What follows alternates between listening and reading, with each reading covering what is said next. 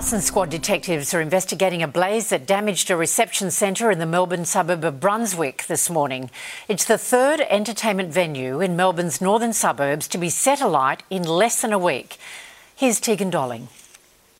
It was just after 5 o'clock this morning when a blaze broke out at the Phoenicia Reception Centre just off Sydney Road here in Brunswick. 11 fire trucks raced down to the scene and they got the upper hand pretty quickly, but it was also very quickly then deemed suspicious. It looks as though from the helicopter shots that a car has potentially rammed through the front doors, which is why it's now locked down as a crime scene and police taking over an investigation.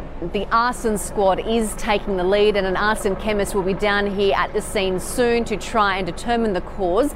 It will also be then determined if it's potentially linked to other fires at function centres across Melbourne's north, which broke out last week.